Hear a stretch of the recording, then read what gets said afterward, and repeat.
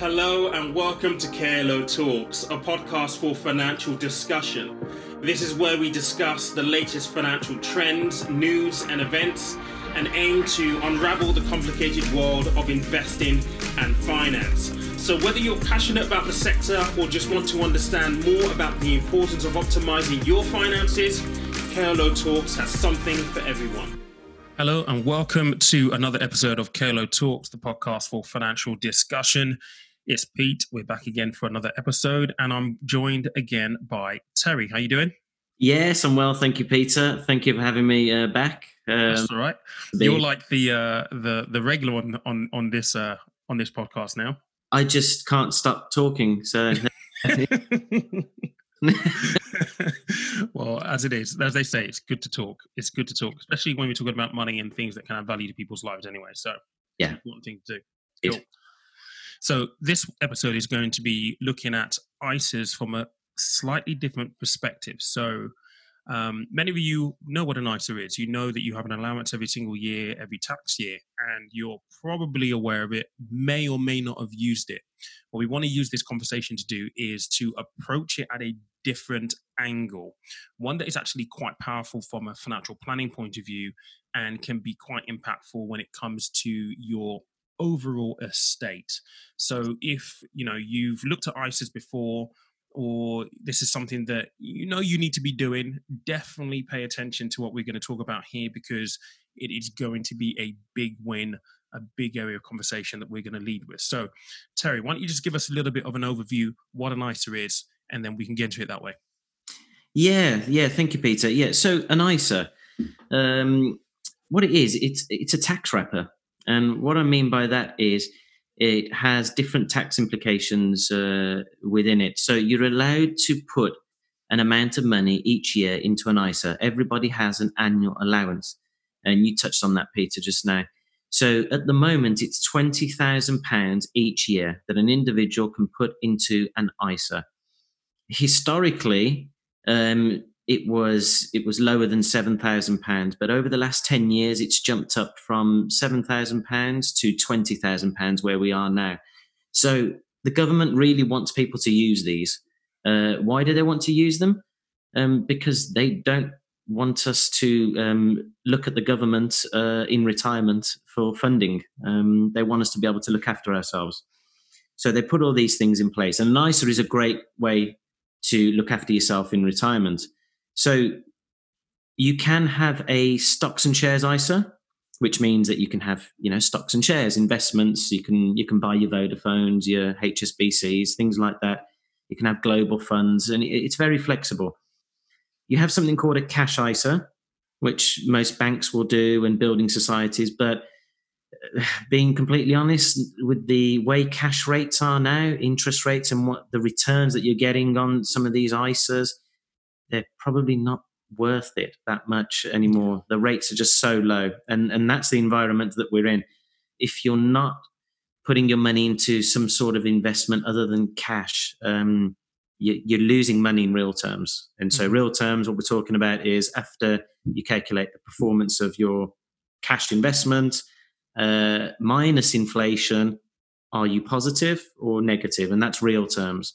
And a lot of people forget this, that if they're not beating inflation in their investments, then, well, it's probably the wrong investment.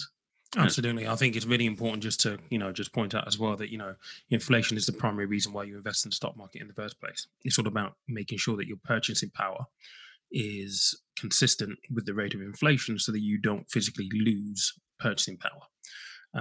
And that's the key reason why we invest, and one of the main objectives. It should really be the first port of call, really, to be honest, to beat the rate of inflation. Yeah, you're completely right, Peter, because you might have £100,000 now and say, in 10 years' time I'm going to retire and I'm not going to do anything with that £100,000 and I'm still going to have £100,000. But that, what you touched on, the purchasing power. So inflation erodes that. And that £100,000 might be worth, let's just pick a number, £80,000. Yeah. I think people are actually quite astonished at how much the impact from inflation actually is. So, as you know, I've got an investment course, and I put up this course. I looked at, and you can find this on the Bank of England website, by the way, so you can go and play with this on there.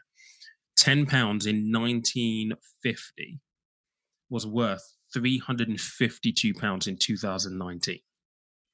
It's a huge difference. And that basically put the rate of inflation at around about 5.3 on average over that period of time. So inflation has a bigger impact than a lot of people give it credit for.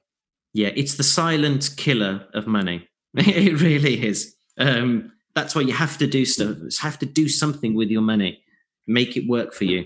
So, yeah, if you invested in a cash ISA, you're probably not beating inflation, and so your stocks and shares ISA is the way forward. I would suggest for the majority of people. Yeah. And I think it's really important as well to highlight at this point that, we've just talked about inflation there and the impact that it has on your purchasing power. The whole reason why ISAs are so attractive is because it is tax-free. The government is allowing you to save money every single tax year. So the tax year runs between April the 6th and April the 5th.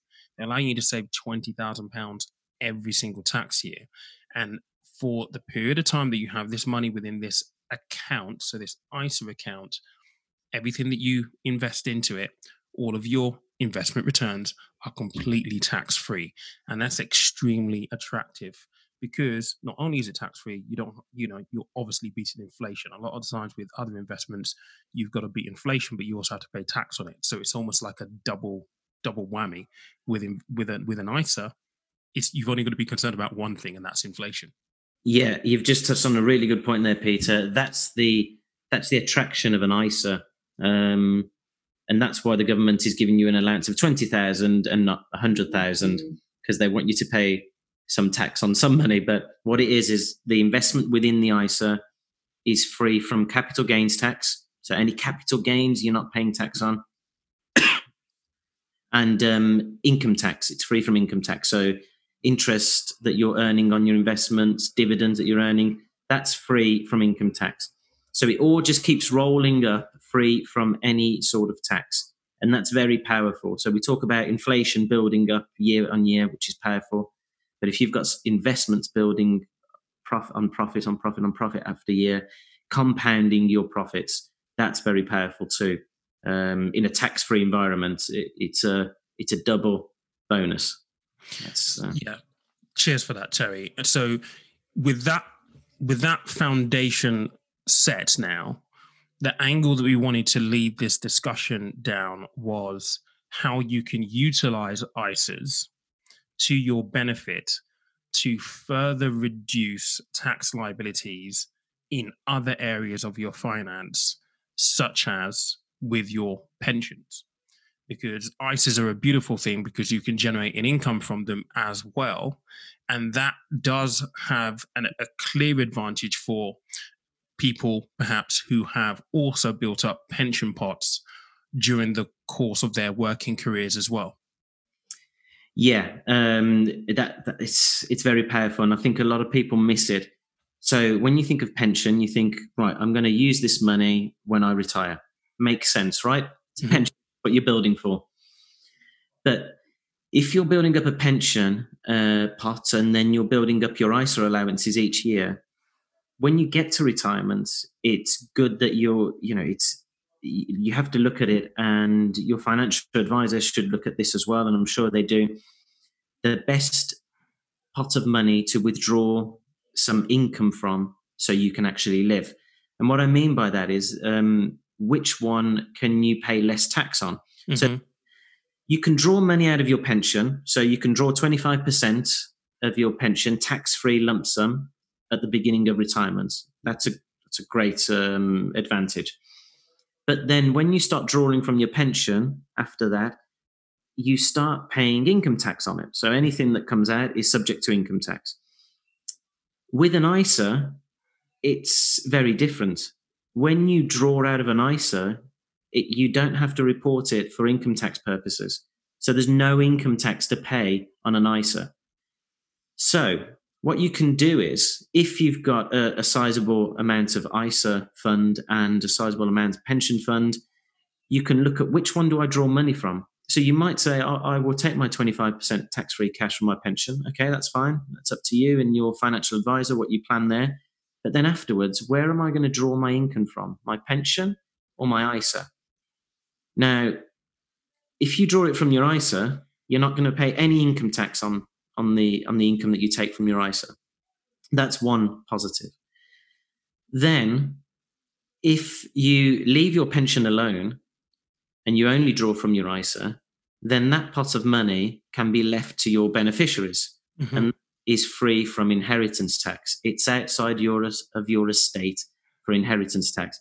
And let's not forget, inheritance tax, anything above your personal thresholds, your beneficiaries will pay 40% tax on. So it's a huge tax bill that they may be subject to. Yeah. So you can use the two there for two benefits. So if you draw from your ISA, you won't be paying income tax, and you can leave your pension free from your estate.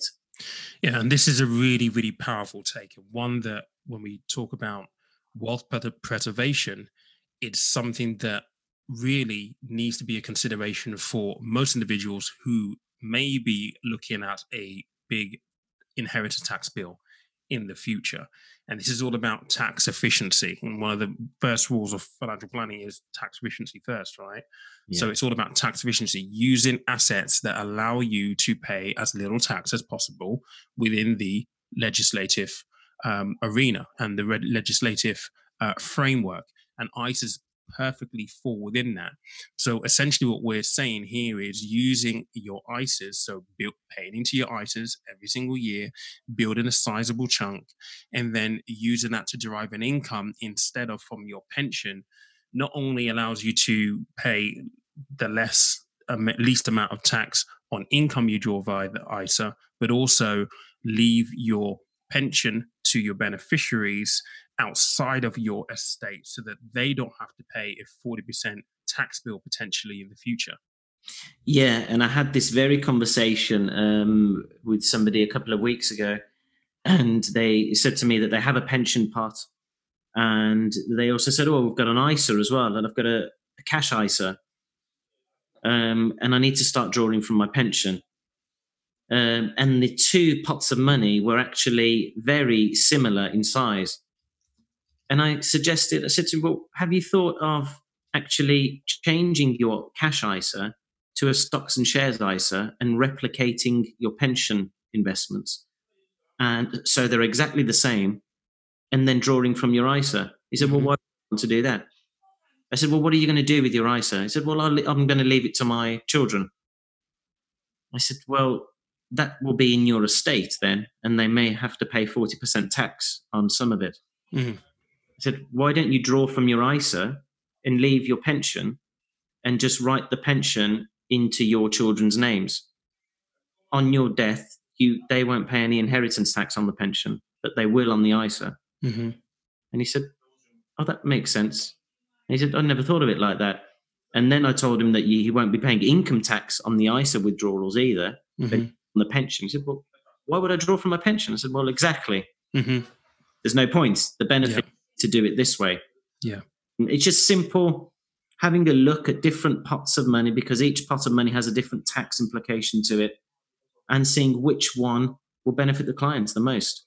Yeah. And this is the benefit of financial planning, is having an expert working with you to look at all of these eventualities and all of these tax wrappers so that you get to use the most tax efficient one first, which is essentially what we're talking about here.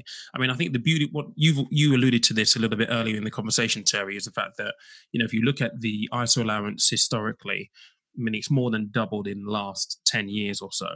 I mean, the ISA allowance used to be at £7,000 per year. We're now at £20,000 per year, and that may go up again in the future depending on obviously chancellor and budgets and stuff. But it is a great arena for you to invest money into. And at £20,000, you do that. If you're a couple, you double this, by the way. So individually, if you were to invest into your ISAs 5 years straight, that's £100,000. Times that by two if you're a couple, that's £200,000. I don't know about you, but I've come across a number of ISA millionaires in my time in the industry. Yeah. And, when you start to get to those kind of levels, which are very, very easily achievable if you have a plan, you're looking at some very, very attractive income streams with potentially no tax in the future. Yeah, you're quite right. You can build up your ISA pots quite quickly. And I mean, the most tax efficient way to build for your future and build for, if we're talking about retirement, is through a pension, because you get the release going into a pension. Yeah. But if you've used up those allowances each year, then your next port of call should be your ISA. Obviously, it depends on your circumstances, but it is a very simple way of looking at things, that the ISA benefits for the future are greater than what people think. And people historically, I think of ISAs as, getting 2% from my bank, getting 1% from my bank, and that's all it is. That's an ISA.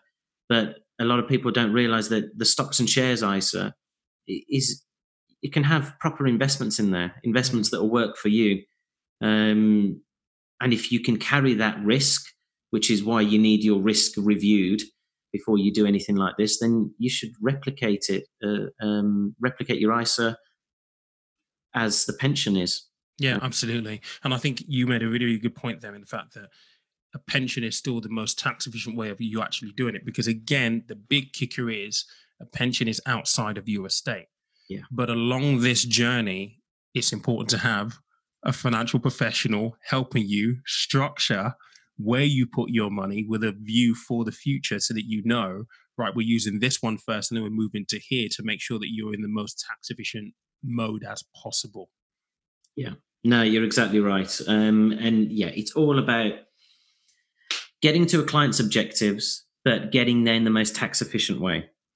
And you don't make decisions based on tax. That's secondary. You try and get to the client's objective first, and then try and work out which is the most tax efficient way. So you don't start, say, right, the most tax efficient way is this, and let's hope we get to the client's objective. No, it's the other way around. Yeah, right? Goal comes first. Yeah, exactly. And then if you do that, then clients are very happy, because they can see that they're getting the most value out of their money. And that's the whole point. Beating inflation, growing your funds for the future. And then when you go to draw on those funds, how do I pay as little tax as possible? Yeah, absolutely. So in closing this, are there any kind of final thoughts from you for the listeners that you would like them to kind of just bear in mind with? Yeah, I think it's important to note that, see, something as simple as what we've discussed today gets missed a lot of the time. And you have a quick conversation with somebody and say, well, why are you doing it like that? And I say, well, what do you mean? And he said, well, you could do it like this and it won't change the way you live at all, but you'll pay less tax, or your beneficiaries will pay less tax. And it's just a quick review of having a look at your situation. I recommend it to everybody. Have a review of your financial situation. Let's start talking more about money, and let's hiding that conversation about money and it's a taboo topic. Have your finances reviewed. Like what we do at KLO, we will review your finances. We'll even create a report on recommendations, and all of that is free of charge. You might as well get the review done. And then you can just walk away and say, okay, I was doing everything correct, or there's a few things here that I could change. Okay, that's fine. But have that conversation. Absolutely. I couldn't agree more with that. I'm all about making sure that the more we talk about it, the more things come to light. I think for a very long time, and I hope people who have listened to this or are listening to this have actually now got a different insight to how ISAs can be used and why they're actually important. And if you are listening to this and this has been a revelation to you, then please do reach out to Terry for a complimentary consultation. There will be details in the show notes for you to make contact with him. But like I said, it's a complimentary consultation. It doesn't cost you a penny, and we can have a look at where your eggs are in their baskets, and have a look at how we can make that a little bit more tax efficient if we need to. It doesn't cost you anything at all. You have everything to gain. nothing to lose. So again, thank you so much for listening to this episode. It's been a bit of a short one, but an interesting one nonetheless. Until next time, take care.